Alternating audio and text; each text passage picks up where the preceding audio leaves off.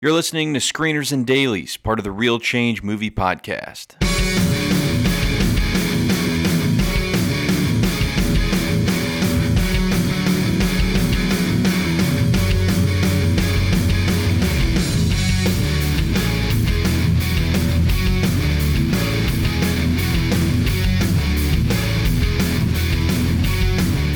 All right, guys, welcome back to Screeners and Dailies. This week, we are going to be doing another hit pack, miss pack as we take a look at Harrison Ford and Julia Roberts. Never been in a movie together, though, have they? Strange, but no, never. I Love Trouble would have been perfect with him instead of Nolte. Can you imagine that? Well, Isn't that the movie? Yeah, but it's funny because Nick Nolte, we talked about it on the last episode of Cape Fear. I always thought Harrison Ford might have fit better in the Nick Nolte role in Cape Fear. It would have been interesting. I think it would have been a challenge for audiences to accept that. Well, Nick Nolte, I remember, was a last-minute replacement for that role. I think he actually replaced Richard Gere. I was going to say Tom Selleck. That might have been... It's just... not to sound like I don't love Nick Nolte, but that's the one thing about that movie that's a little weird. It definitely feels like this wasn't for him. Mm. But he makes it work. Yeah. But it feels like somebody... Like Harrison Ford in Cape Fear with Robert De Niro. Or Denzel Washington. That's another one I would have... Denzel Washington. Jessica Lange, Juliette Lewis. Anyway, but yeah, we're in the studio actually. We're not doing this over the phone, which is exciting. That's right. Yeah. So we had a great time doing Hit Pack, Miss Pack last week. That was a lot of fun with Pacino and De Niro because there's so many ways you can tackle it. This one I have some interesting twist to it because I think Julia Roberts and Harrison Ford are ones that if you did a knee-jerk reaction like, oh yeah, easy. Yes and no. Well, for Harrison, it is, I think. Julia Roberts, I actually really struggle with. And I think it's interesting, too, because all the times that we've played this game, whether it was in the apartment or in the car, we never really did an actress. No, not really, no. And that was kind of like, the suggestions on Twitter are great. Like, we're definitely. I think the Cage Connery one is good. Connery, yeah. I should say the suggestions that we got on Twitter, we actually did them over the phone. Just we didn't record it, basically. Right. And so that's definitely something again, we can touch. But I thought it'd be interesting to cover an actress. Yeah. Because it was funny. Amanda was saying, "Well, what if you did Amanda Seyfried?" I'm like, "There's no hit pack for Amanda Seyfried." I'm just kidding. I'm not. That's not. I'm not being serious. Off the top of my head, Mean Girls. Oh, I know. Yeah, I said that too. But does she like Amanda Seyfried? Not really. Okay. She's okay. She's okay. She's all right. She's like if Dakota Fanning's career had really taken off later. I think she became Amanda Seyfried. That's the face-off we never got was Amanda Seyfried and Dakota Fanning. But they look the same. I know. That's what's even better. There's no surgery required. I will become her. Well, really, Was that Amanda Seyfried using "I will become her," saying it that deep? Man, one of the greatest teaser trailers ever. Because you're like, are you What serious? is this? I remember seeing that in the theater, and you knew instantly, like, I can't see this. This has got to be rated R. Oh, yeah. You just knew it. Oh, man. All right, so you want to start off with Harrison Ford? Because you and I recently talked, like, he is of our generation, and I think he does fit in our generation of movie watching. Sure he does. Even though it's not his peak, really. I think his peak is a few years before we're really watching movies, watching them. Like, I think his peak feels more like mid-'80s. Okay. He has a smaller peak, like a lesser peak in the 90s, I think. There's still good movies. Well, I think, I definitely think it's in our generation because some of my earliest memories of going to the movie theater are going to see his movies. And for a time, and it was a good stretch, he was the biggest movie star on the planet. And my point was going to get to, I think he's one of our best, one of the best movie stars. And like I feel like I use the word more than I should. And I wish I didn't, but it has to be said. He is underrated as an actor. Because I think a lot of people like to rope him into, he just basically does like one thing. And I don't see that. Force Awakens changed a lot for me in terms of how I look at It made me Harrison reevaluate Ford. his career. It really did. Like, I was not high on it. I was not super high on Harrison Ford. As a whole, overall, I liked some movies. Oh, really? Obviously, no. Oh, he's top 10 because when I saw, like, even Kingdom or Crystal Skull, I was like, doesn't look super enthused to be in this, but he's going through it nevertheless. It was Force Awakens where I was like, he's he's doing some hard work. Mm-hmm. It looks like it, at least. Maybe not. Maybe he was doing hard work and everything, but we'll get into him. He's a lot more energetic at 70 than Bruce Willis is at 60. Yeah, definitely. Oh, yeah. I have not seen Blade Runner, but I hear he's good in that, too.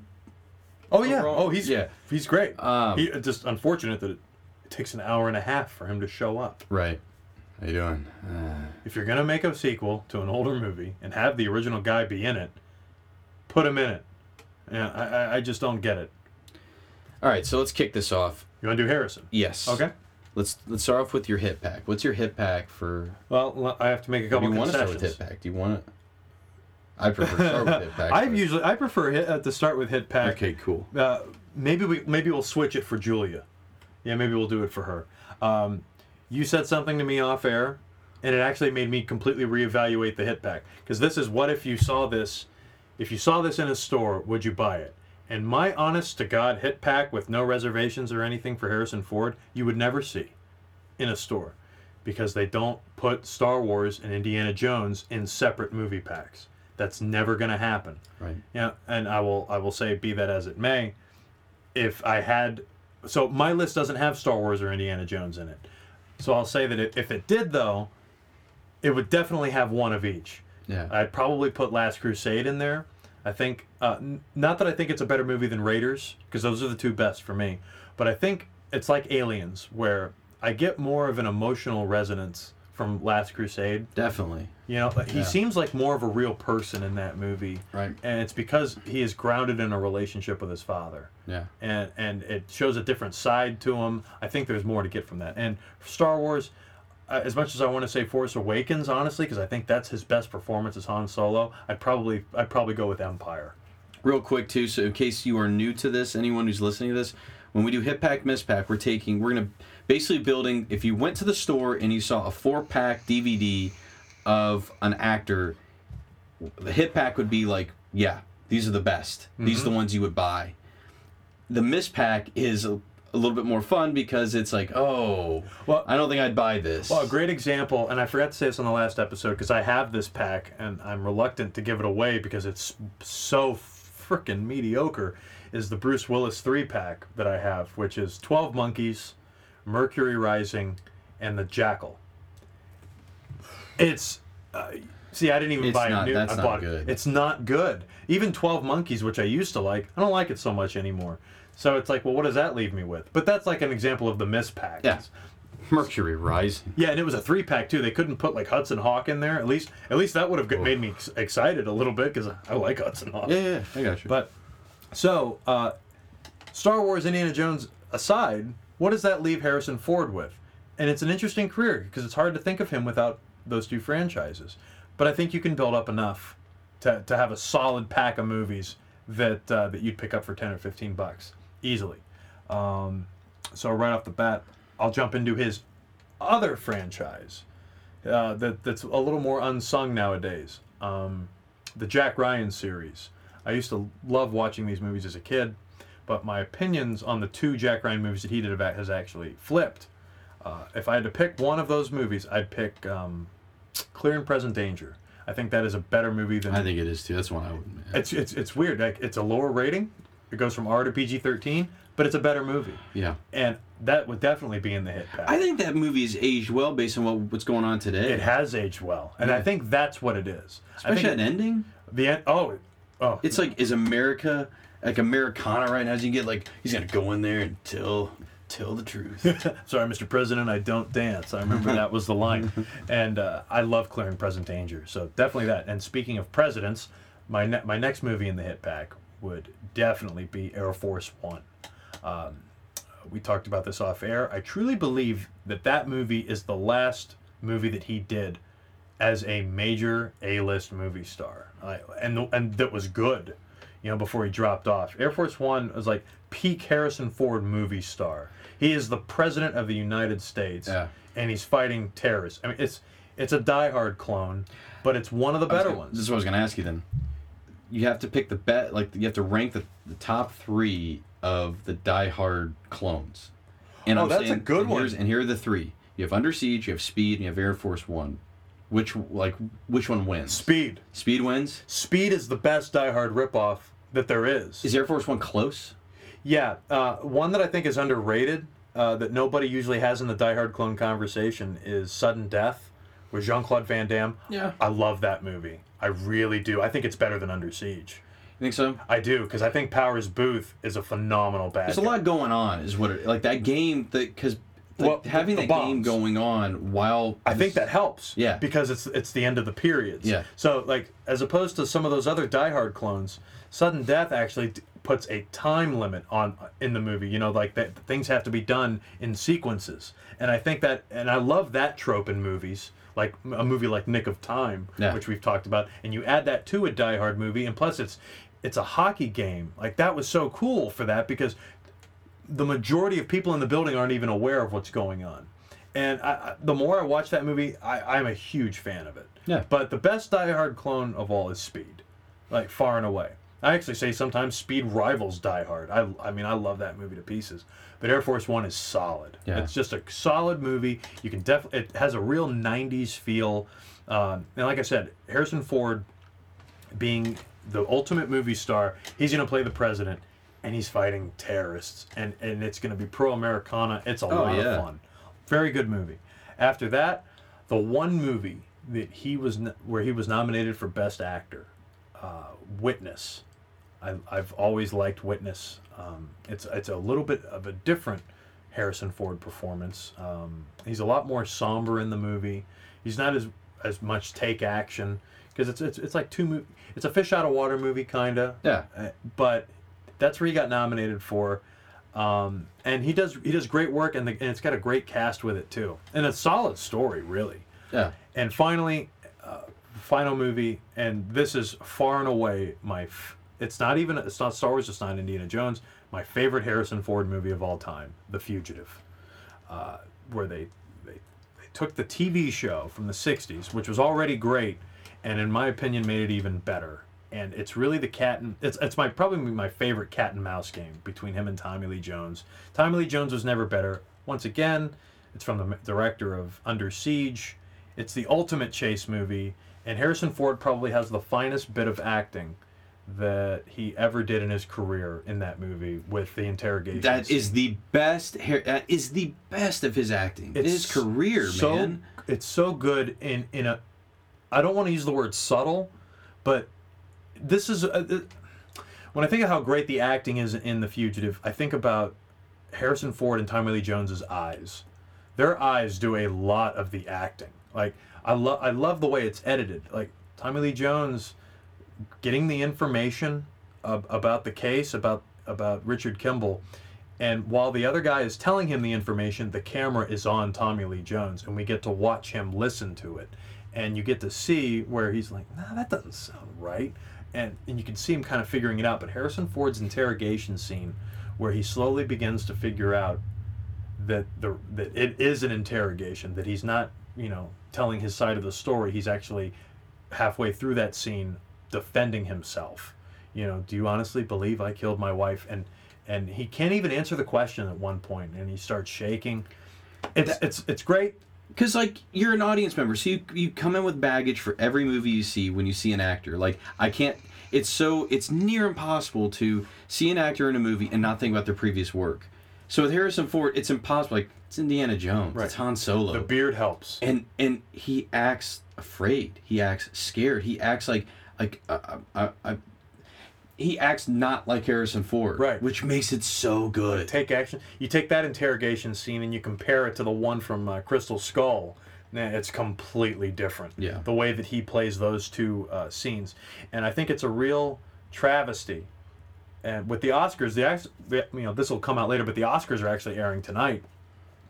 I think Harrison Ford not being nominated for The Fugitive is one of the great misjustices in Academy Awards history, because he was nominated for the Globe. So was Tommy Lee Jones. Tommy Lee Jones got nominated for The Fugitive for an Oscar. He won. This movie was up for 6 or 7 Oscars, most of the big ones, and Harrison Ford wasn't one of them. And he is the movie. As great as Tommy Lee Jones is, Tommy Lee Jones is only so great because Harrison Ford is so vulnerable. Like, I don't think the Tommy Lee Jones Oscar win has aged well, because it's the same performance in most Tommy Lee Jones movies. Only after. And that's it's a lot of ways like the Pacino one for Scent of a Woman. Okay. Like, I'm sorry, if there's one Oscar to give for acting in that movie, it's not the Tommy Lee Jones. It's not even close. It's not even close. But it shouldn't be undersold how great that movie is as a whole. Like the cast from top to bottom. Yeah. Joe Pantoliano, Julianne Moore's in it, and unfortunately her scenes were cut for the most part, but she's in it. Basically, and you can see it, like, to a lesser extent with U.S. Marshals. The reason I think that movie's even made is, and this wasn't from the TV show, that's what's so cool, is that the team of guys that are after Harrison Ford. It's not just, Deputy Gerard, it's Gerard and his team. And that wasn't the TV show. It was just Gerard. No. But it's the team that makes it so interesting. And the dialogue that they have with each other. It's good. Is so good. And I rewatched it a couple weeks ago, actually. And the scene where they go to get the other prisoner. Oh. And Tommy Lee Jones kills the guy. It's not even really needed in the movie. But it tells you everything you need to know about him. And that's why it needs to stay. I love that movie, and there's no way you could do, even with Star Wars and Indiana Jones included, The Fugitive would be in there too. All right, so The Fugitive, Fugitive, Air Force One, Clear and Present Danger, and Witness. Okay, my hit pack is actually the exact same. So the challenge, no way, it's the exact same. Yeah, I had the exact same because I even had Clear and Present Danger over Patriot Games. So let's do this. If you have to put in, all right, so which Star Wars one would you say you put in? If we're gonna play that game of, all right, you can put in a Star Wars or an Indiana Jones. I would put in Empire. You put in Empire. What? All right, and then what Indiana Jones one? Last Crusade. Last Crusade.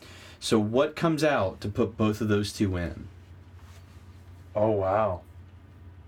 Clear and Present Danger. That's easy. That one's got. And Witness. You take Witness out. I would take Witness out. Yeah. You have to have Fugitive and Air Force One. I think even Air Force One with well, maybe not. I love Raiders. That's hard, but yeah. For now, take out Clear and Present Danger, Witness, put in Empire and Last Crusade. I've definitely taken out Clear and Present Danger. Unfortunately, it just doesn't when you add in those Titans, I'm sorry, like you're out. I need Witness in there. I need it in there. I would take out Air Force One and I put in Force Awakens and Last Crusade because now I've got the spectrum of his career. See, yeah, I've got 80s, 4, and what's crazy is we didn't mention Blade Runner at all, and that is insane. Look at my notes. I actually wrote Blade Runner last because I was like, oh, I forgot about Blade Runner. But let's talk about Blade Runner. Because that would be on tons of people's lists. Definitely for Hit Pack. I've seen Blade Runner 3 times now, the original. Theatrical cut, directors, and final, and I could maybe tell you 2 differences between them.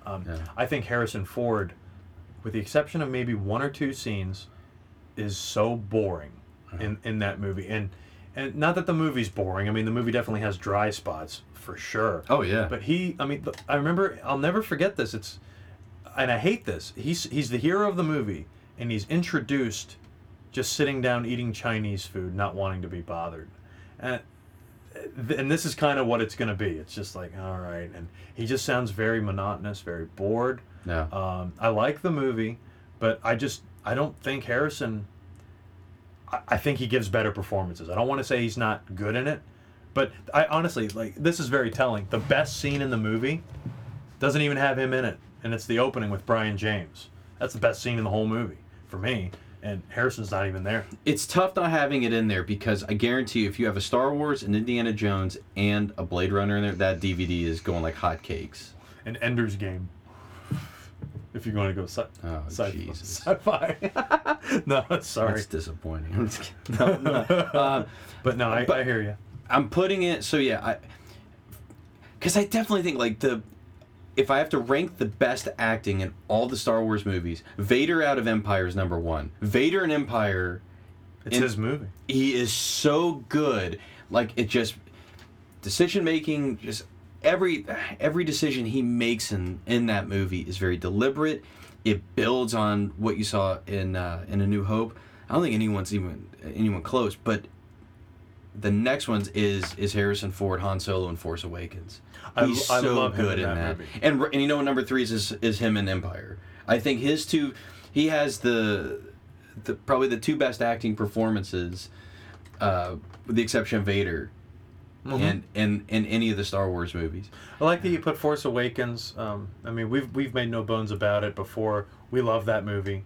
We love Last Jedi. Yeah. And Harrison Ford in Force Awakens, it's weird, because when I always try to compare it to other things, especially if the actor has aged. John McClane in the final 2 Die Hard movies doesn't feel like John McClane to me. It feels like something's not right, something's missing, especially in the 5th movie.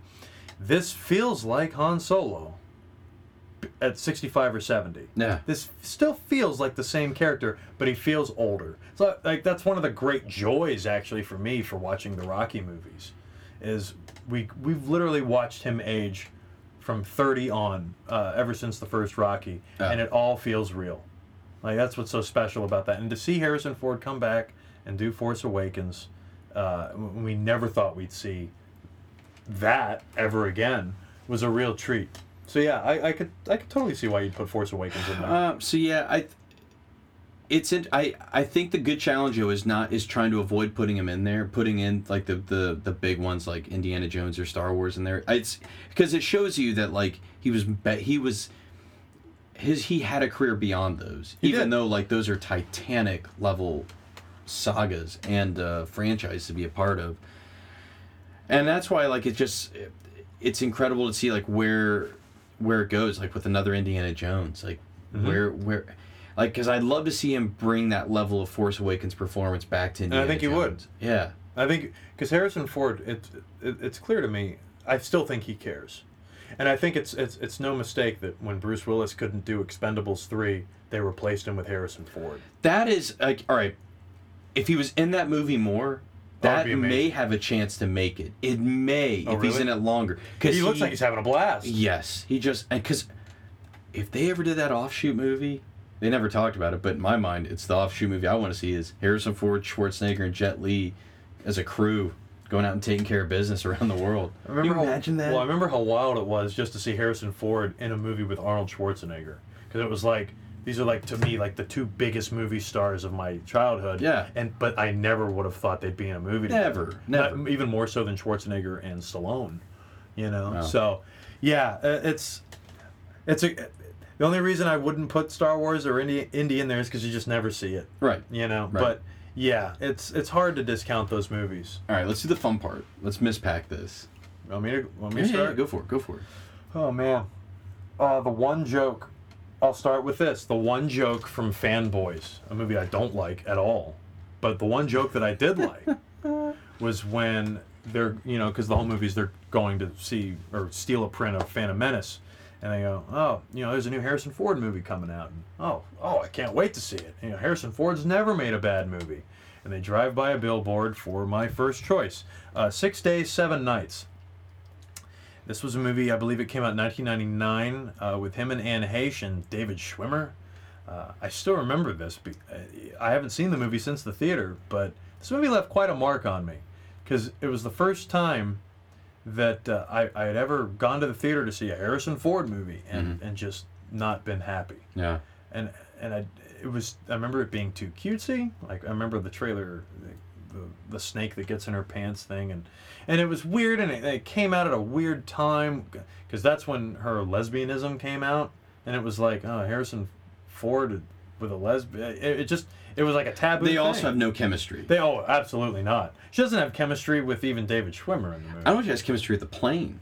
Like, and it could have been a really good movie. I think if you had the right female to go with Harrison Ford on that. Yeah, there's like maybe this movie Julia needs Roberts. A lot. I think Harrison Ford, changes. Julia Roberts, like whoa, and Heche was still like. You got to get rid of Schwimmer at that point because there's no way I'd buy that Schwimmer's with Julia Roberts. Hell no. No, that movie. Gwyneth is one thing, pal, but come on, let's not get crazy here. And if this is the first time you're listening to Hit Pack Miss Pack, I try to make it like this.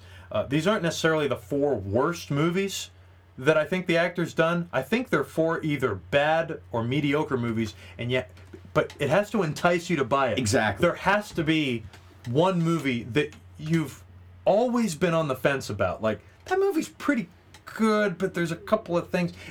There's always got to be one that makes you be kind of reticent to buy it, but also at the same time, well, I mean, that movie can be watched. And for me, that movie is What Lies Beneath.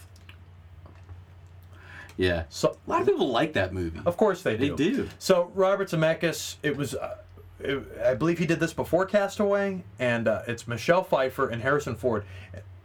Yeah, he did. It was 2000, right? Yeah, I think so. Because Castaway is like 2001 or 2. Castaway is 2000 because it's. Oh, okay. I think it. So yeah, I think there's a shot that came out after. It might. You know what it did? It came out. Well, maybe. It came out in November. I'll go to the videotape. Yeah, go ahead. But yeah, so I'll talk about this for a second. So What Lies Beneath had an amazing trailer, like something that was truly scary, and it was like Michelle Pfeiffer was being haunted by something in her house, which doesn't sound too terribly interesting, but the way that the trailer was edited and the little bits of the story that they were giving out really sounded interesting. And the fact that it was Robert Zemeckis, the movie had a killer poster with a bathtub and her hand hanging over it, and it's like, oh, what? They're both 2000 movies. He had 2 movies in 2000. He had Castaway and What Lies Beneath. Okay. It was Zemeckis. I'm sorry. Oh, sure. Although the one thing about the poster that I thought was a little disconcerting, even at the age of 13 or 14, was that Michelle Pfeiffer had top billing over Harrison Ford. Not to put Michelle Pfeiffer down, I'm a huge fan, but who gets top billing over Harrison Ford? This is still not long after Air Force One, where he killed. Right. I mean, that movie killed. Like, 6 Days, 7 Nights was quite disappointing, but his star hadn't faded. No. And it was like, why would he be number 2? And then I went and saw the movie, and I've seen it a few times. For the first hour and a half, it's a pretty damn good movie. Yeah. It's pretty good. But you begin to see as the movie goes where the ending could possibly be heading. And it's an ending that I wasn't ready for. It's an ending that I called an hour into the movie and thought, I don't know if I like this movie, if that's what it is. And I won't give it away, but it's something that even to this day I still just cannot accept. Yeah. As a moviegoer. It's really not a knock on the film. But also on top of that, it is a twist. But on top of that, the movie has a very formulaic Hollywood ending in terms of how the climax goes. And it just kind of left a sour taste in my mouth. But the movie is by no means bad. It's just merely okay. So, and that's the best movie that's going to be in the pack. That's the one that's going to entice you to get it. I'll just say it. Oh, go ahead. One for I wanted to have I want to have the chronology up just in case we had a question. One movie that sneaky good, you could have an argument for being this hit pack is Regarding Henry. It's another amazing performance. JJ. Yeah, it's a great performance. Mm-hmm. That was just something I always wanted to mention real quick because I just saw. I was like, damn, I forgot about Regarding Henry. You can. Oh, for a hit. Yeah, the hit because it's not a miss, not by any. Oh no, not even mediocre. No. But so where you have 6 Days, 7 Nights. You have What Lies Beneath. Firewall. Get out of my bank. Get out of my bank. So yeah, how do I even talk about? So the trailer for this movie makes it look like this is a return to form, because Harrison Ford had a few movies in between. Because this is 5 years after What Lies Beneath, and he really didn't do anything good in those 5 years. And this movie looked more like the old Harrison Ford movies that I used to like. But there's a problem. He has a really stupid haircut, and he's 8 years older than he was when I loved him in Air Force One. But the movie still looked promising. Yeah. Manager of a bank. Oh, you're gonna have to get the money out for me. Cool. I've seen it once. It's not good. It's not good at all. It takes Harrison a while to get pushed. He has an awesome line in the movie about, oh, what are we gonna go do? And find my dog. That's the one line that always stuck with me because the dog has a GPS attacher thing. Find my dog. Yeah. I'm just kidding. That's Clint Eastwood. That's wrong. It's not good. But I will say this. As much as I don't like Firewall, it is not the worst movie in this pack. I have to put what I think is the worst movie in Harrison Ford's filmography that I've seen. You know, because there's like the late 2000 and early 2010s movies that I missed on, like Extraordinary Measures or Paranoia, stuff like that. But there's no way it could be worse than Hollywood Homicide. Yeah. There's just no way. That's bad. I was in college. This movie was in our college library. I rented it. I was like, yeah, I missed out on this. I like buddy movies. I think this is the reason I still hate Josh Hartnett. Is this movie? You didn't see him much after this either. No, you didn't. He's in the prologue for Sin City, I remember. But yeah, this is pretty much it for his A-list status. And Harrison Ford is terrible in this movie. We used to always do the one bit from the trailer, you know. Write this down. Double cheeseburger. I mean, it is such a calculated joke and feels so phony. The movie had somewhat of an interesting premise to piggyback off of our last episode of Hit Pack, Miss Pack. It's like a different kind of version of Showtime. Yeah, definitely. Because Josh Hartnett is an actor, and I think he's researching a part. Harrison Ford's a real cop. Isaiah Washington's being a prick. It's The Hard Way is what it is. It's a remake of The Hard Way. Oh, even more You're so. right. You're right, because, all right, so Josh Hartnett is a stage actor, Michael J. Fox is a film actor. The difference is The Hard Way is a great movie. Yeah. The Hard Way is awesome. It's so good. And it's not even underrated. It's mostly forgotten, unfortunately. Hollywood Homicide is forgotten, and it should stay that way.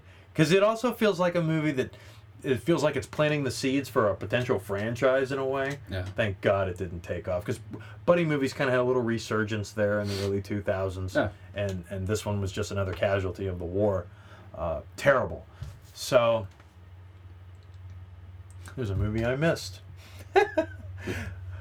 Maybe you have it in your Miss Pack. Okay. But honestly, if I put that movie in, it would probably be too terrible of a pack. So that's my Miss Pack: Hollywood Homicide, 6 Days, 7 Nights, Firewall, and What Lies Beneath. I hate to say it, but Harrison Ford has made quite a few mediocre to bad movies, and because after The Fugitive, in between The Fugitive and Air Force One, I mean, there's some clunkers. Sure. And I'm gonna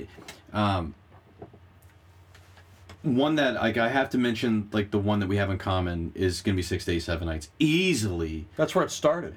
I mean, the only thing I've ever liked in that movie is where she's talking about like just reattaching the wings. Like, sure, I'll just glue it back on. I'll glue it back on. Yeah, he says it like Eastwood. Yeah, it's such a good delivery, but oh man, that movie needs so much work. First, you have to recast the lead actress to someone that has like a hair more chemistry. Which is any chemistry. It should have been a female that was just as big of a movie star as Harrison Ford. Number two, fix or recast that B plot with David Schwimmer. Don't care. Trying to get on the island?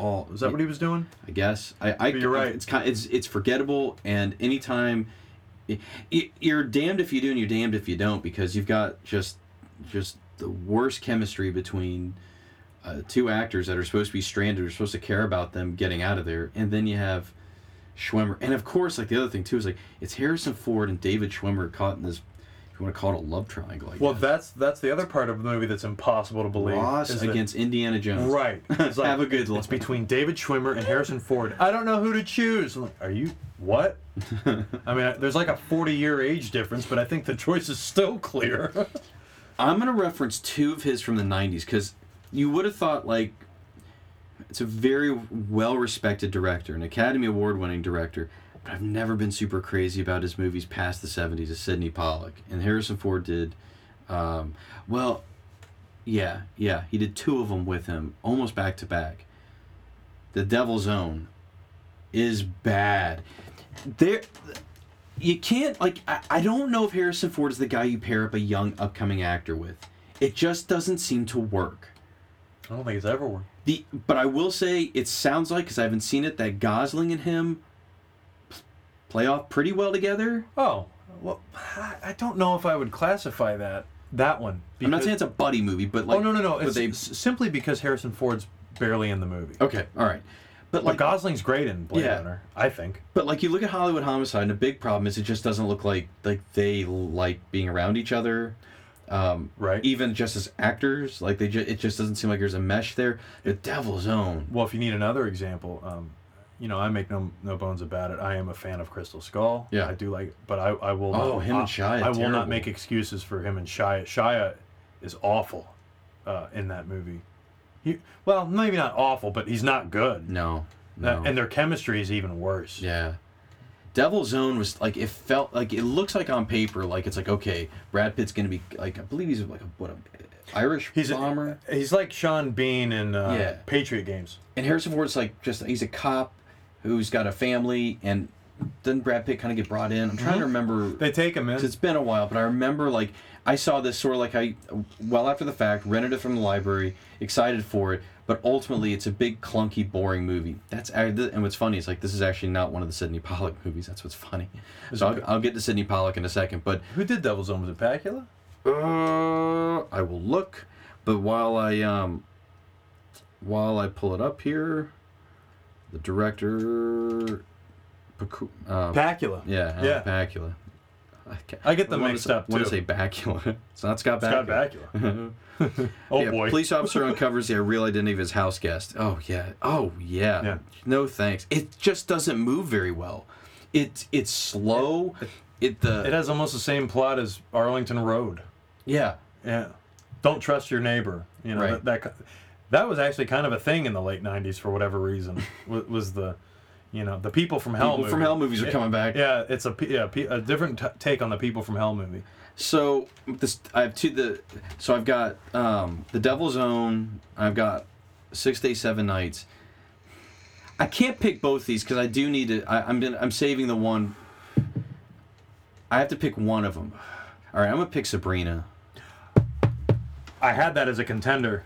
Yeah. It's either that or Random Hearts because they're both pretty bad. Sabrina is probably though more rewatchable than Random Hearts because it is a remake. It's a pretty standard story. Like there's another movie where I have a hard time believing. It's like, so let me get this straight.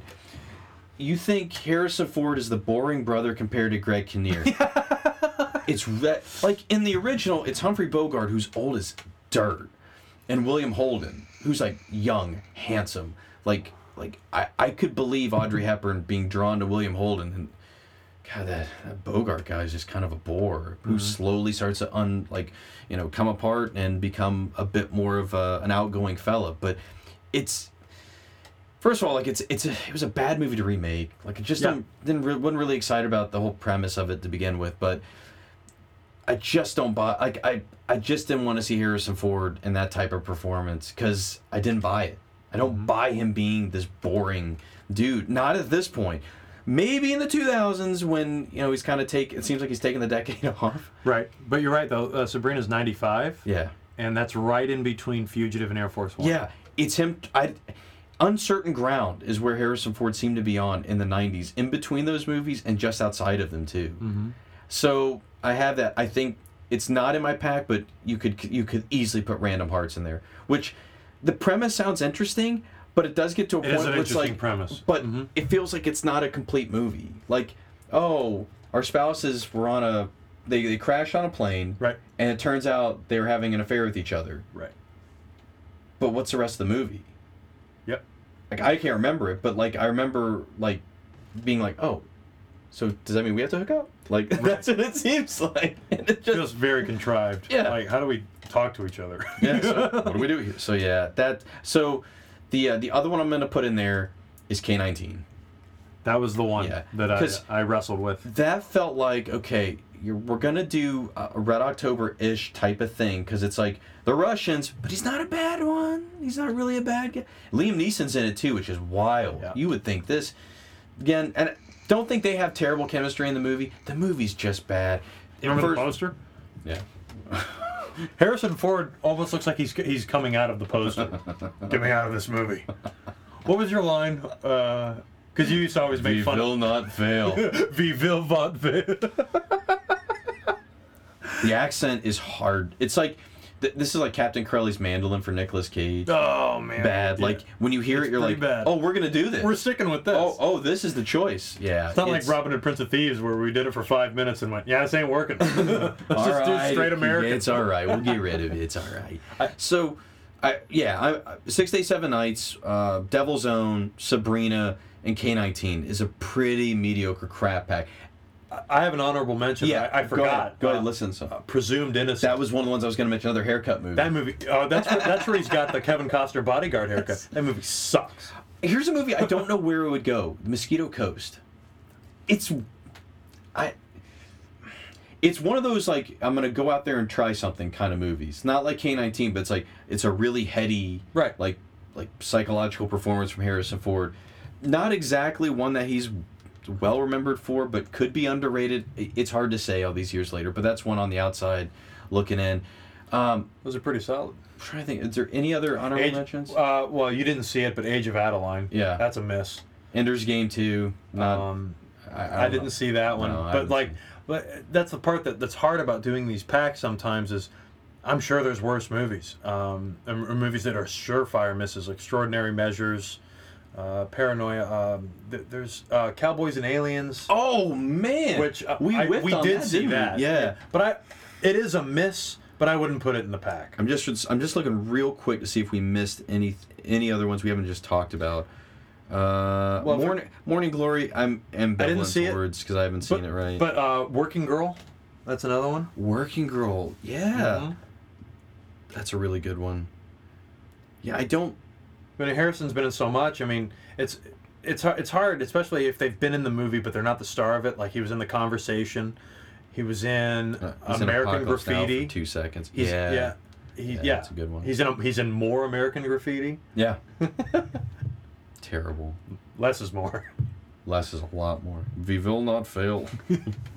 All right, Ford's an interesting one. So definitely, if you've got others, we tweet them to us for misses or hits for Harrison Ford. Now we'll shift gears. It's Julia Roberts' time. This is going to be interesting. Yeah, I think so. Hits, where do you start? Hits are a lot easier for me. I got it down to about 6. I'll just say, movies that I'm definitely leaving off, which might be, arguable to some people. I'm leaving off Erin Brockovich. I love that movie, but it's not very rewatchable. She won the Oscar for it. Leave that one out. And I love this movie too, but I can't figure out a way to get it in there as conspiracy theory. I got you. A movie I really like, a movie that the trailer did not do the movie justice in terms of that the trailer promised a different movie. And that's unfortunate, but the movie that it actually is, I really do like. I love her chemistry with Mel Gibson. It's really good. So let's get into it. Because it's hard to not go with the romantic comedies. Because she was the queen. Oh yeah. Guys would go see them. Her romantic comedies were for the most part in the '90s pretty solid. So I'll start with Pretty Woman. Okay. This was the movie that she'd already done Steel Magnolias, and I think even got nominated for it, and Mystic Pizza. But it was Pretty Woman, I remember, that just shot her to the moon, and because there's Steel Magnolias, yeah, she already had the recognition, but Pretty Woman, it's like, you're going to be making this movie for probably the next 10 or 15 years. And her and Richard Gere are so good together in that movie, and it's basically Cinderella, told with a more of a adult theme to it. But she is so good and sweet in that movie. I have fond memories of sneaking that movie when I was a kid watching it, because I just thought she was beautiful. So definitely Pretty Woman. Oh boy. I have to go with another romantic comedy, but this one's a little different. My Best Friend's Wedding. This is a great movie, and she is not very likable in this movie for a lot of it. And this one was different because, it's got the story with her and her best friend, and she thinks that he's calling her so that they can get married because of their deal. But he's actually marrying Cameron Diaz. And Cameron Diaz, who was still kind of new at that point, this was an interesting movie for Julia Roberts to do, where she's trying to take a man away from somebody. And this isn't... People used to call Julia Roberts America's sweetheart. And here she was kind of playing someone whose morals were a little more flexible. Yeah. And the way the movie ends, I remember as a kid being very upset. It was a shock, really, the way that it goes. And I'll just say it. She doesn't get Dermot Mulroney and lets Cameron Diaz have him, and she ends up dancing with her gay best friend. And it didn't feel right. It bothered me. Now when I look back on it, I think it's actually the best thing they could have done for that movie, and it actually redeems her character. I absolutely love that movie. So, oh boy, another romantic comedy I have to, because it's probably my favorite one she ever did, was Notting Hill, with Hugh Grant. Probably her last good romantic comedy for me. This movie is just very. It's so weird talking about this with you, but this movie is so sweet, and Hugh Grant was never better. I think maybe Love Actually, but About a Boy. Well, that for acting. Yeah. But I'm talking about Hugh Grant made romantic comedies for an extended period of time with Four Weddings and a Funeral, 9 months. Yeah. But Notting Hill, seeing them paired together, the story was actually really good, and it of course, it gives people like us unrealistic expectations. The big time Hollywood actress falls in love with just a regular guy. Yeah. Yeah, and so there was that to deal with, but that movie, it holds up. It's really good, and it comes from that wonderful year of 1999. Now the last movie, this is hard, because neither of these are romantic comedies, and there's definitely one movie that I like more than the other. But the other movie has the better Julia Roberts performance, and shows what she can do in that regard. I'm gonna go with the better movie on this one. For her last movie, I'll go with Hook. Good choice. That's a good choice. It's solid. It's a movie that Tinker Hell. See, that's what I was gonna get at. It's a movie where her diva personality really came to the forefront. Like I remember reading that on Hook, she had someone on the set whose sole purpose, her sole only job, was to keep her feet clean. And when you hear stuff like that, it definitely makes you look at the actress differently, because she's barefoot the whole movie. But and even though I have this in her hit pack, the original choice for Tinkerbell, the person she replaced, I actually wish was Tinkerbell, and that was Meg Ryan. Yeah. I think Meg Ryan. Mainly, I think the reason for that was she's the one who looks most like the cartoon version of what Tinkerbell is. Yeah. But I think Julia Roberts is incredible in this movie. She has this wonderful exuberance in her personality that she doesn't really have in her other movies. And she's a great counterpoint to Robin Williams. Like, you wouldn't think Robin Williams and Julia Roberts would do so well together. But they do. It's a great pairing, and she's got such a wonderful acting moment. Probably towards the halfway point of the movie where she breaks out of her house and is big just like Robin Williams. The acting that those two do in that one scene is incredible. Yeah. It's heartbreaking for me, and I think that's a very overlooked movie. And I know people have problems with it, but it's always been a favorite of mine. So that would be the four-pack. You got Hook. Recap them again. Hook. So real quick before I do it, the movie I chose to leave off was Charlie Wilson's War. Great performance by Julia Roberts, but that's more Tom Hanks, Philip Seymour Hoffman than it is her. So the four-pack for the hit pack is Notting Hill, Pretty Woman, Hook, and My Best Friend's Wedding. Okay. I have Pretty Woman in mind. I do have My Best Friend's Wedding. That was one I was so happy to put in there. I had to go in because I haven't seen it in a long time. Me neither. I remember my mom bought it, and I was shocked because I wasn't sure how she would take that type of plot line, because that was one of her nitpicks with Twister that she didn't like, was that type of thing where you have somebody who's seemingly trying to get between people, but that's life. Yeah. I think every single one of us have a story like that. Sure. Where we are the Julia Roberts character. Yeah, totally. Yeah. Nevertheless, though, My Best Friend's Wedding is a movie that that's a pretty ballsy movie to put out in the 90s. For her. Yeah. Because you're right, she's a heel, but we want her. Here's what's crazy. It shows you how evil we can be. Yeah, because the movie, if you let the audience decide, if every person gets a little button to press, everybody is voting in Julia Roberts at the end of the movie to get with Dermot Mulroney. And I love that whether it's the writer, the director, or even her, whoever had the wherewithal to be like, no, that can't be it because that's not right. Like, it's not the right. And the fact that the studio let them do it. Yeah. To go with your Twister thing, and this is a credit to My Best Friend's Wedding. Usually in these situations where you're rooting for the outside person to win, the person she's competing with or he's competing with usually has some undesirable qualities. Exactly. And Twister, there's nothing really wrong with Jamie Gertz. I love her in that movie, but she clearly doesn't fit with Bill Paxton. And the script is manipulated in a way to make you root against her. Cameron Diaz is nothing but wonderful and sweet in My Best Friend's Wedding, and it makes you feel bad for wanting Julia Roberts to win.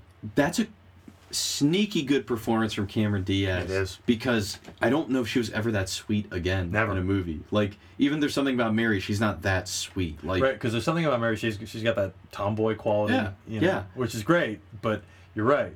it's a great performance. And Everyone does good in that movie. yeah, it's a really solid Rupert movie. Everett? Yeah. Oh, he's so good in that. She owned that decade. I mean, like, god dang, every couple years, like, they weren't all winners, clearly. No. That's why we do this. You got a couple in there. But yeah. I do have Aaron Brockovich. Okay.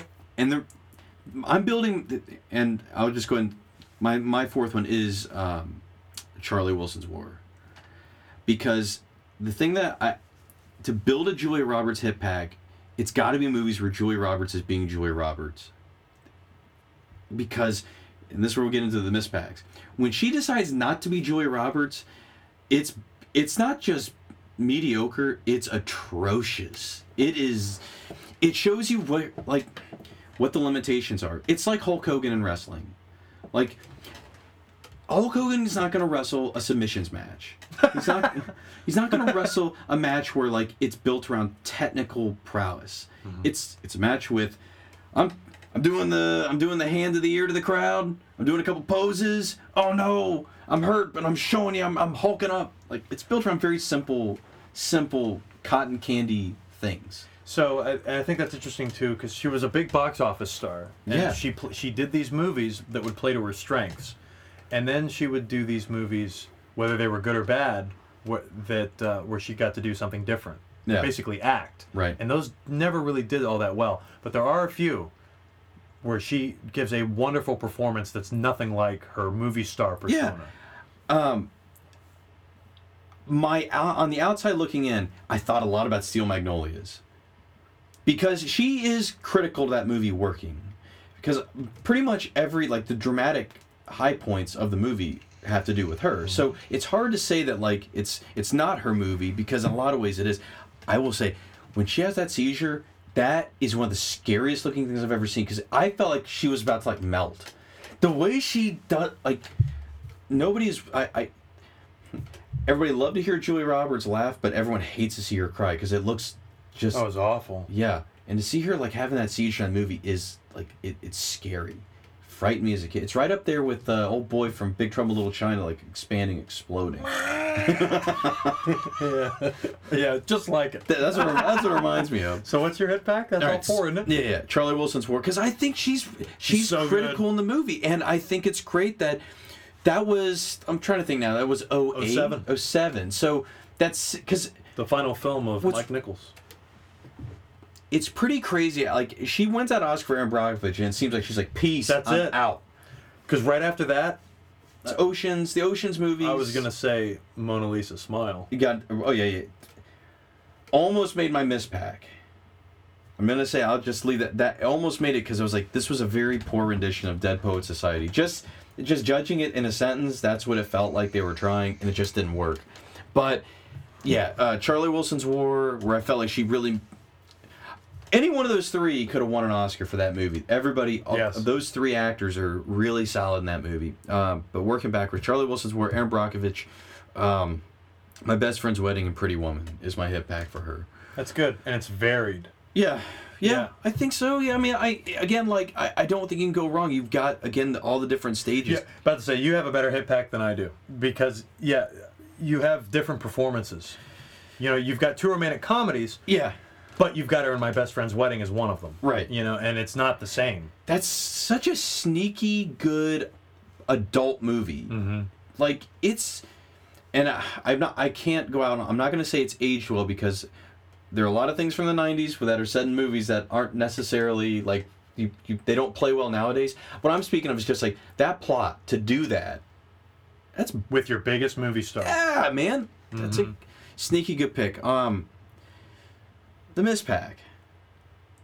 First of all, have you looked at her filmography? Like how many movies she's got coming out? Like it's incredible. It's it's like she just like I don't know if she probably did the kids thing, raised them, and is like, all right, I'm gonna start doing get back into acting. I mean, she just turned 50 also, and she looks incredible. Yeah, and it does feel.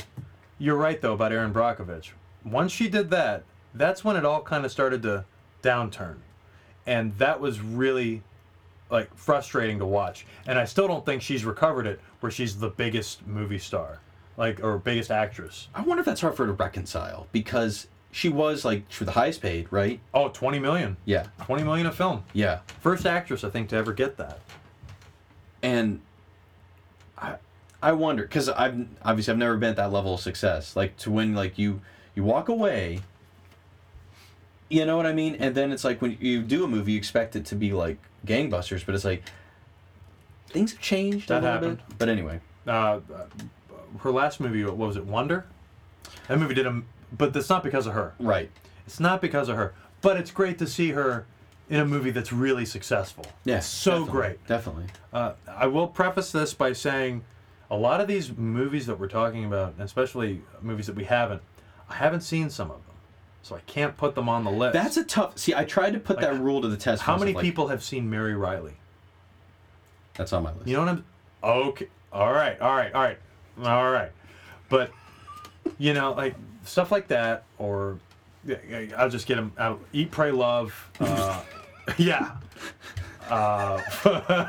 What was it? Mirror, Mirror, the Snow White movie that she did. Yeah, missed that one. Just... Missed it. But even with that said, I still have seen enough of her movies to where I'm able to put a 4-pack together of movies that either underwhelmed me or that I just flat out didn't like. Yeah. So I'll start with one that I just flat out didn't like. Stepmom. I think controversial pick. I think. I know Amanda loves that movie. Well, hopefully she doesn't listen to this. Oh yeah, she won't. I didn't. Oh no. Oh good. Stepmom. I definitely had an issue with this because what is it? It's why can't I think of her name? Susan Sarandon. Yes, Susan Sarandon. So she's trying to like impede on the family life. Oh, I realize we don't even need these. What? We don't need the ear. We don't like the audio's not coming through these. We don't need to be wearing these because we're not doing a Skype call. I just realized I was like, two morons doing a podcast. What the hell am I? What the hell was I? Hell was I thinking? Anyway, so Stepmom.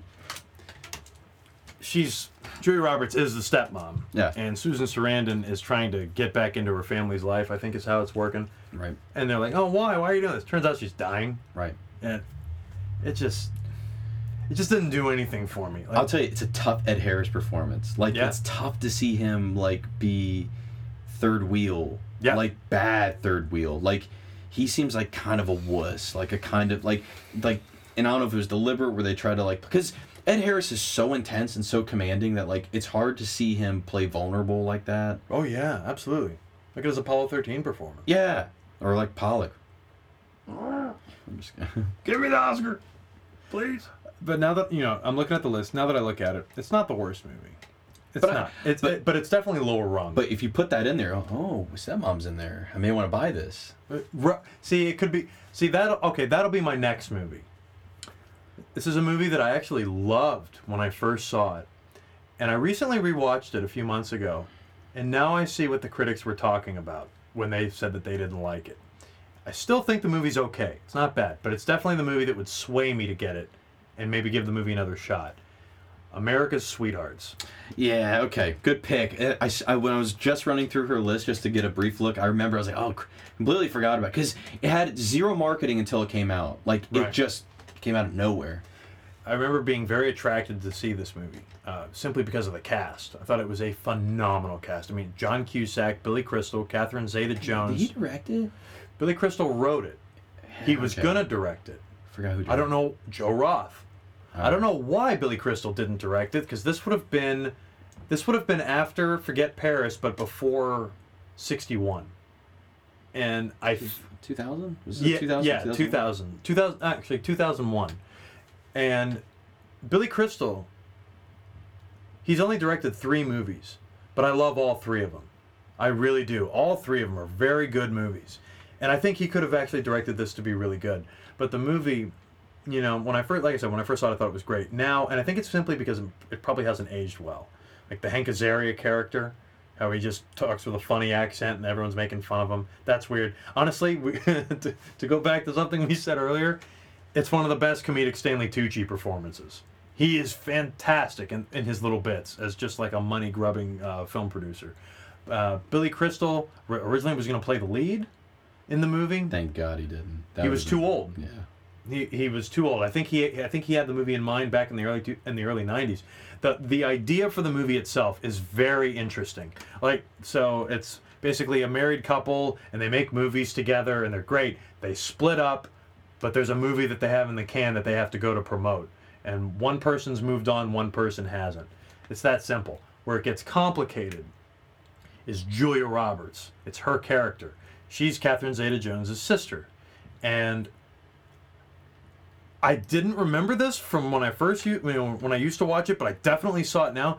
Her and John Cusack just fall in love. Like, there's no real reason for it to happen. Like, because they show flashback sequences, because Julia Roberts used to be fat and unattractive, but now she's thin and really pretty. And Julia Roberts, and that just looks bad. That looks bad from, just really any standpoint. And it's, like I said, it's not bad. But there's definitely problems with it, and it drags in certain spots. Christopher Walken is freaking weird in it. Yeah, he's the director, right? He's the director. He's basically like a Howard Hughes type. And the movie's really all over the place tonally. But Billy Crystal's got moments. John Cusack, it's his same romantic comedy performance, which is fine. But I didn't find him that likable in the movie, though. No, that's part of the problem. Because he's got a real dark side. Yeah. The movie, like I said, it has several tonal shifts. It's, it can be really sad with some of the things Cusack's talking about, but then it can be really funny. You feel like it's kind of like they try to do Notting Hill in reverse with Julia Roberts. Like we'll have the guy be the movie star, and Julia Roberts basically, even though like she's a star, like a movie star's sister, for all intents and purposes, she's a common person. Right. And all right, so now we'll have Julia be the Hugh Grant of this movie. Right, and he falls in love with her when she loses the weight.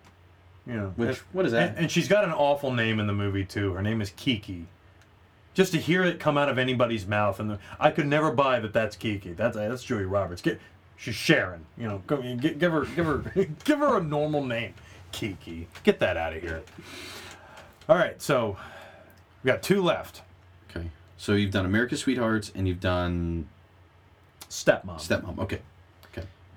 So you're like late 2000s, or you're in 2000s territory. I like it. We're not going anywhere. Oh. Because I was so excited for this movie. I was so excited. I think you're going for it. Runaway Bride. Oh! That was not a swerve? No, okay. That was a swerve. Really? This is on your miss. Yes, absolutely. Because this would be like... This was a big hit. Tertiary hit pack for me. Like, it'd be like 3 packs down. I do not like this movie. Why? All right. Okay, good. Because I'm glad you like it. I kind of like it. I'm not saying I love it, but I'm glad you like it because if you listen back to some of these episodes, it sounds like we like the same stuff and we hate the same stuff. It's not always true. Runaway Bride, I was so excited because it was the reteaming of Richard Gere and Julia Roberts. And if they could recreate the chemistry from Pretty Woman, which is what I wanted, I thought the idea for the movie was somewhat interesting, where it's about a woman who can't stay at the altar. She's been at the altar, I believe, 6 times, I think is what it was, and she keeps running away. And for some reason, there's always somebody filming it, and you can see her running away. Richard Gere is he's a journalist, and he thinks it's so interesting. Yeah, because he's basically like, he's a guy who writes like a column, usually about just like random cynical type of things in the world. He's a cynical man who's divorced, who got divorced, and his editor married his ex-wife. Oh boy, that's a weird B plot to it. But yeah, he happens upon one of the former grooms in a bar who drunkenly or not so drunkenly tells him that this is a thing, and he's like, oh really? So he goes out and does her. He does the story first without talking to her, which gets him into trouble, like libel reasons, and then the editor and like the publisher or whatever are like, well, you got to do a follow-up story and make this right. You got to go out to this town in Maryland. And that's why he actually goes to meet her. Mm-hmm. So immediately they're antagonistic in the beginning because he's written a story that's kind of disparaging about her. She's like threatened to sue and get him fired.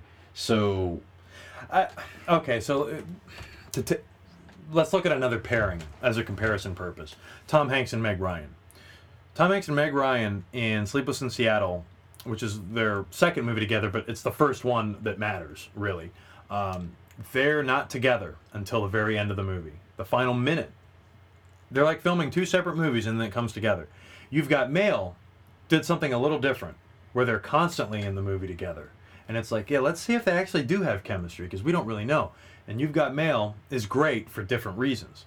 Runaway Bride, I think they tried a similar thing. So Pretty Woman, they're together immediately, and it's just basically like a deal, and they just fall in love through that. But here, they're opposed to each other. So it's going to be one of those romantic comedies. Already I'm upset, because this is a romantic comedy trope that I don't care for. You know, like why would I go to see a romantic comedy between two people that I really like and I want them to be together, and they spend most of the movie apart? Right. You know, which, not to say I don't like movies like that, but I think it's completely overdone. But what I really don't like about this movie is, even more so than My Best Friend's Wedding, is how utterly unlikable I find Julia Roberts to be in this movie. You go to the altar 6 times with 6 different guys. I can't. And she just runs away. I'm like, well, I don't, you know, we try to keep this PG, but what a you-know-what. Like, I'm serious.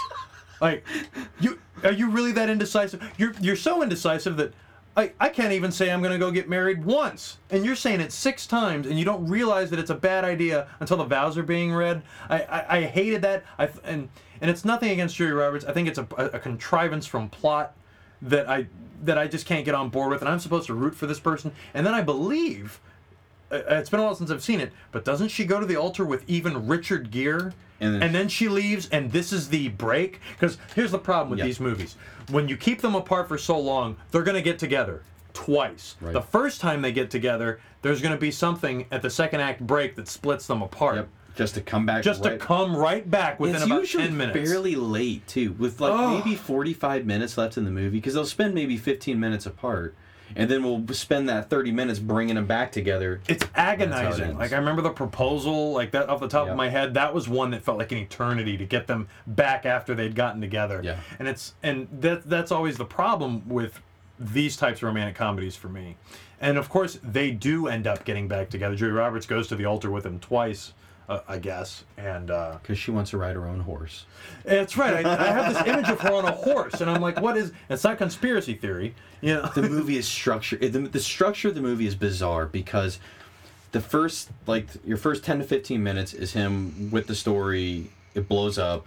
He's got to go to Maryland or wherever this city is, or this town. It's a small town, and from that point on, it's him basically following her around because he bets that she's going to run from Christopher Maloney. And we're getting to meet him. And this is another case where this is a good guy. He really is a good guy. But it's this whole just not the right guy for her type of thing is what it ends up being. And so it spends this weird, like, 30 minutes of pratfalls of him following them around, and he's cynical, like, oh, look at it. You know, he's interviewing other past groomsmen all the while. He's basically creating his second story, and then they're starting to move towards each other, and then they have the moment where, at the rehearsal, that he, they kiss, and then that now we have to spend 20 minutes of them in a montage of being in love and wanting to get married. Now we're going to split them apart. Now he's lonely. We have lonely Richard Gere walking the streets of New York. I just don't see. It's so structured. As a filmmaker, how anyone could ever be enthused about about directing a movie that Gary Marshall made a movie that is essentially just. Oh, he's been phoning it in for a while. God love him. God rest his soul. Great director. I mean, this was a movie that was basically just. It's got Julia and Richard in it. It's going to be huge, and it was. I remember it was for '99. She kills it. Yeah, that's right. It's '99. It's the same year as Notting Hill. Yeah, I mean that is straight up murder. So. Yeah, I can't believe we spent this much time on Runaway Bride, but maybe I should listen to this. But no, it's fun to talk about chick flicks. But Runaway Bride is one, like, I enjoy it just from like strictly just base comedic, like nothing else. Like That's okay if you like it. no, I mean like I don't care if you like it. There are movies that we both like, but we both recognize like, not a great movie, but don't mind watching. See, that's is me what with I'm America's saying. Sweethearts. Yeah, like so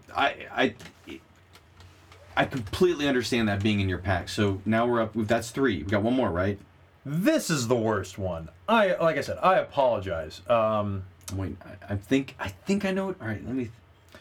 It's already been mentioned. Okay, never mind. So for the So for the next season of When Did That Come Out, we're going to be covering the year of 1994, and this might be a movie we'll cover if we don't cover it enough today. No, this might break my heart. I don't know.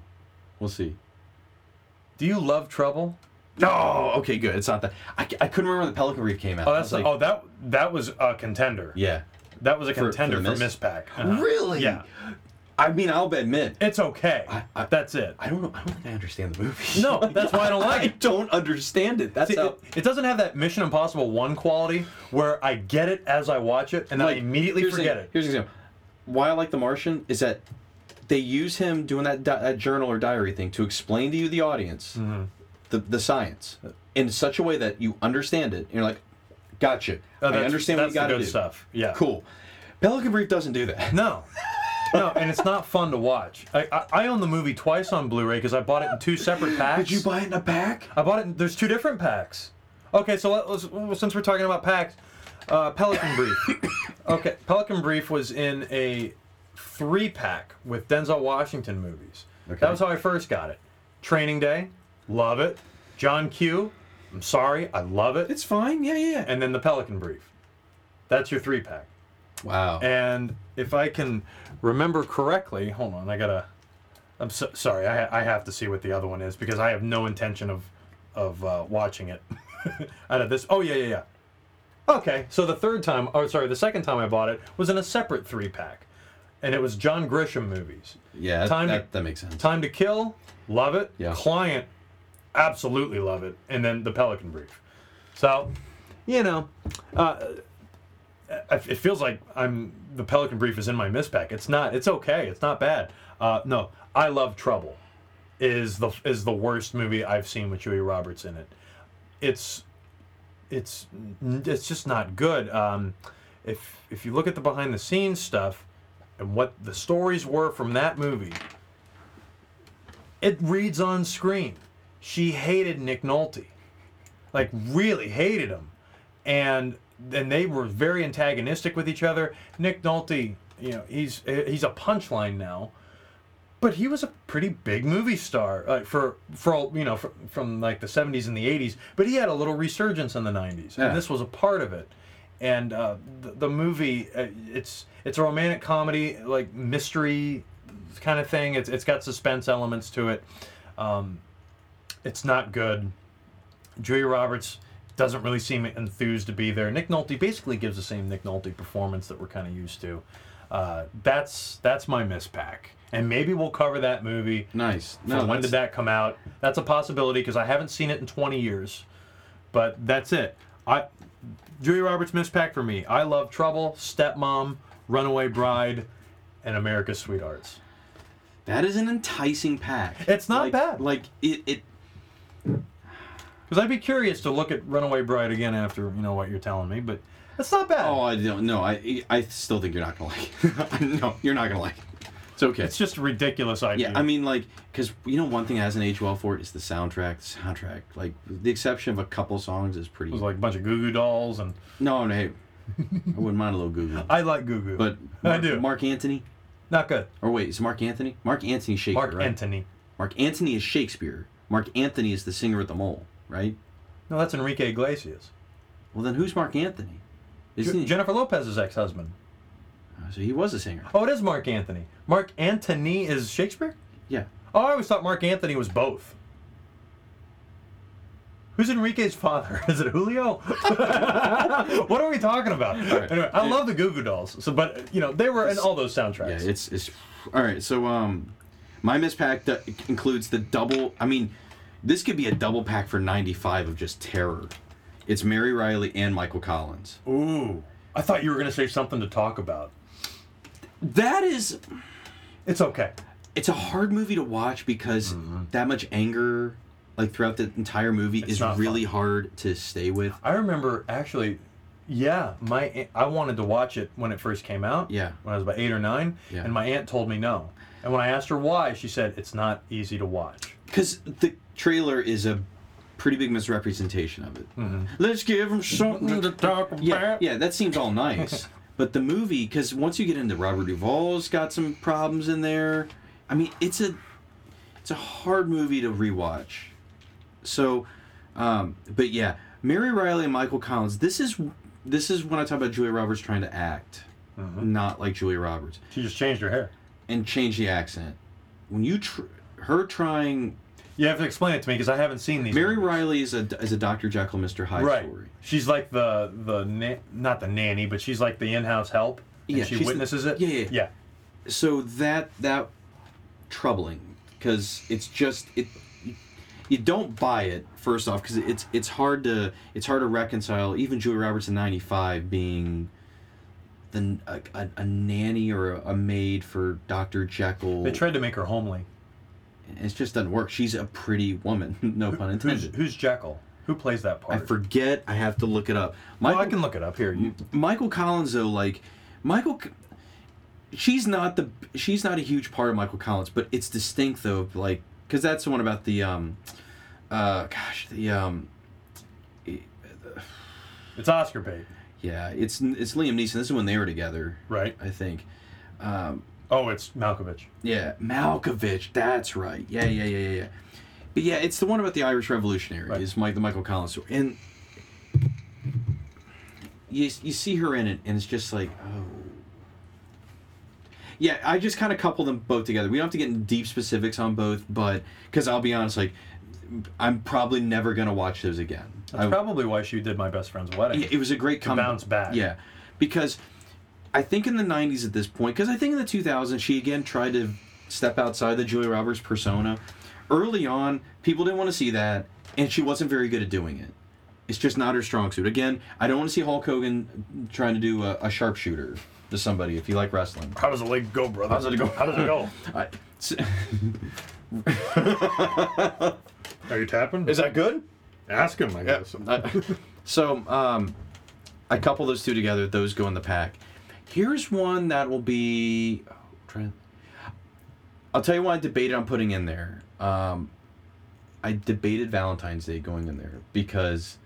I still haven't seen it. Oh, you haven't seen it? No, but I know what it is. It's Love Actually on Valentine's Day. And I believe she's on a plane most of the time with Bradley Cooper. That's it. Mm-hmm. The part where you're like, don't know if I buy this. What is it? She's in the military. I'm pretty sure if I'm wrong, but that's why I'm not putting it in the pack. Part of the reason I'm not putting it in the pack is like, it's such a bit. It's an ensemble. Yeah. I guess it's hard because I would rather put Steel Magnolias in a hit pack because it's an ensemble, but she is integral to that movie working. Valentine's Day is not. Anybody could be in that part really. It's tough. Anyway, I'm gonna put Closer in there. For a miss? Yes, because she is a miss. Oh. In that movie. Closer. All right. Now it's my turn. because I love Closer as a movie. Closer's a good movie. She is bad in the movie. I think when you look at what Clive Owen and what Natalie Portman are bringing, her and Jude Law are woefully behind. And I think Jude does a little bit more than... I don't see her getting to do very much in that movie. Or I should say she doesn't do very much herself in it. Jude Law at least gets to kind of explore the spectrum of confident to completely broken down. I think Clive Owen does it much better in the movie, hence why he probably got nominated for an Oscar, was because of that. Same thing with Natalie Portman. She just seems woefully behind in there. I'm glad she bounced back with Mike Nichols as a performer in Charlie Wilson's War. Do you think it's the script? Or do you think it's her? I think it's her because Closer is, from what I've heard, a phenomenal play. Oh, okay. Yeah. I mean, I haven't seen it, so I can't judge it, but I like the movie. That's why I think it's an intriguing one to put in a miss pack because even though she's featured prominently in it, she does not help that movie succeed. Okay. I think the other actors in that movie help that movie. So that's 3. My fourth one, this was another one I debated this one going in, but in the end, I think it's miscasting. I don't think she does well as Larry Crown. I think Hanks is Tom Hanks. I can buy him. Like, I think he does a fantastic acting job as somebody I can completely buy. Didn't go to college, had a high school education, who gets laid off from a company and has to figure out what he's going to do with his life. I buy it. Because Tom Hanks does have that perfect everyman quality. Her being a community college English or whatever teacher, she just kind of seems like bored. Like, she looks like America's Sweetheart's Julia Roberts, just like, all right, I guess I'll go do this while my sister's an actress. Is it just, I haven't seen Larry Crown. Is it just not believable that Julia Roberts would be a community college teacher? So I would, a little bit of that's going to rest on casting. Mm-hmm. And I mean, Hanks directed the movie. I mean, I'm sure like the idea was they had great chemistry in Charlie Wilson's War. Amazing. It's weird they haven't done more together. Yeah. Yeah, because they should be the best pairing ever. Right. But I would say, so if I were to sub out Larry Crown, because I think it could go either way, I might put the Mexican in there. The Mexican's pretty bad. Oh, that I have seen. Yeah.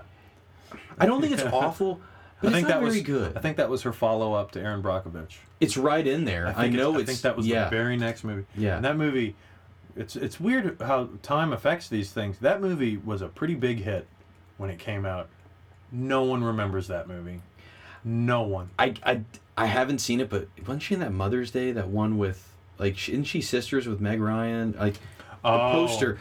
You want to talk about bad hair? No, you're right. I hate that poster. It's just the floating heads in a box. Yeah. Hold on, here it is. I just want to look at it real quick while we're doing Mother's Day. Yes. Yeah, that's it. Oh my God! And look at Sudeikis, like, man, look at this. I looked out. I got it. It's got an 18 out of score. Wow. But yeah, Kate Hudson's the other one in there, right? Yeah, it's not Meg Ryan. Meg Ryan's in the. Was it the? Well, there's also New Year's Day. Oh yeah. He just kept making Love Actually. Jennifer Aniston was one. Look at that. What the hell is that? Yeah. That's just doesn't work. That's a mushroom. I think Julia Roberts is such a fascinating person to hit pack, miss pack with, because when she hits, like, it usually is her hits are memorable movies, like very memorable movies. In a lot of ways, she complements Harrison Ford perfectly on the other side of things. She's a great movie star. She has quite a few quintessential romantic comedies. She owned that genre. Yeah, oh yeah. But man, like, when she would try and step out of the box, I think it's only when her star fell that she started being more comfortable in those kind of acting roles. And plus, audiences weren't expecting, the great Julia Roberts movie to come from her anymore. Right. So she was able to crank out a good performance. The movie I'm surprised that you didn't put in, because I know we disagree on this movie somewhat, is August Osage County. Oh, okay. The reason I took it out is because Meryl Streep's in there, so that's going to make people buy the pack. Oh. Meryl Streep is so tricky. No, I know. Oh, see, God, you're right, though. Because when I thought about doing a Meryl Streep pack, I was like, would you put August in a Meryl Streep miss? And I was like, but she's not really the problem in there. I think, this is interesting. I don't like the movie very much. I know you don't like, I like the movie. I like Julia Roberts in it a lot. But this is where it gets interesting. A movie the same movie that you would put in a hit pack for someone could also be the same movie that you put in a miss pack for someone, because of the differing performances. Yeah. So you're saying August could be a hit pack for... I love Julia Roberts in it. I think she's amazing in it. I think it'd be great for her. But I think Meryl Streep overdoes it very much in her... Like, all of Julia Roberts' scenes, I think, are wonderful. I think she actually outacts her. Meryl Streep. It kind of becomes Stepmom, doesn't it? Kind of. Yeah. Yeah, and Meryl Streep does this thing sometimes in these movies where she's kind of... It's not her whole career, but she has this little phase of movies where it seems like she's almost like a female Johnny Depp, where she's just being weird for the sake of being weird. Like Into the Woods, stuff like that. It's like this feels like what Johnny Depp was doing over the last 10 or 15 years.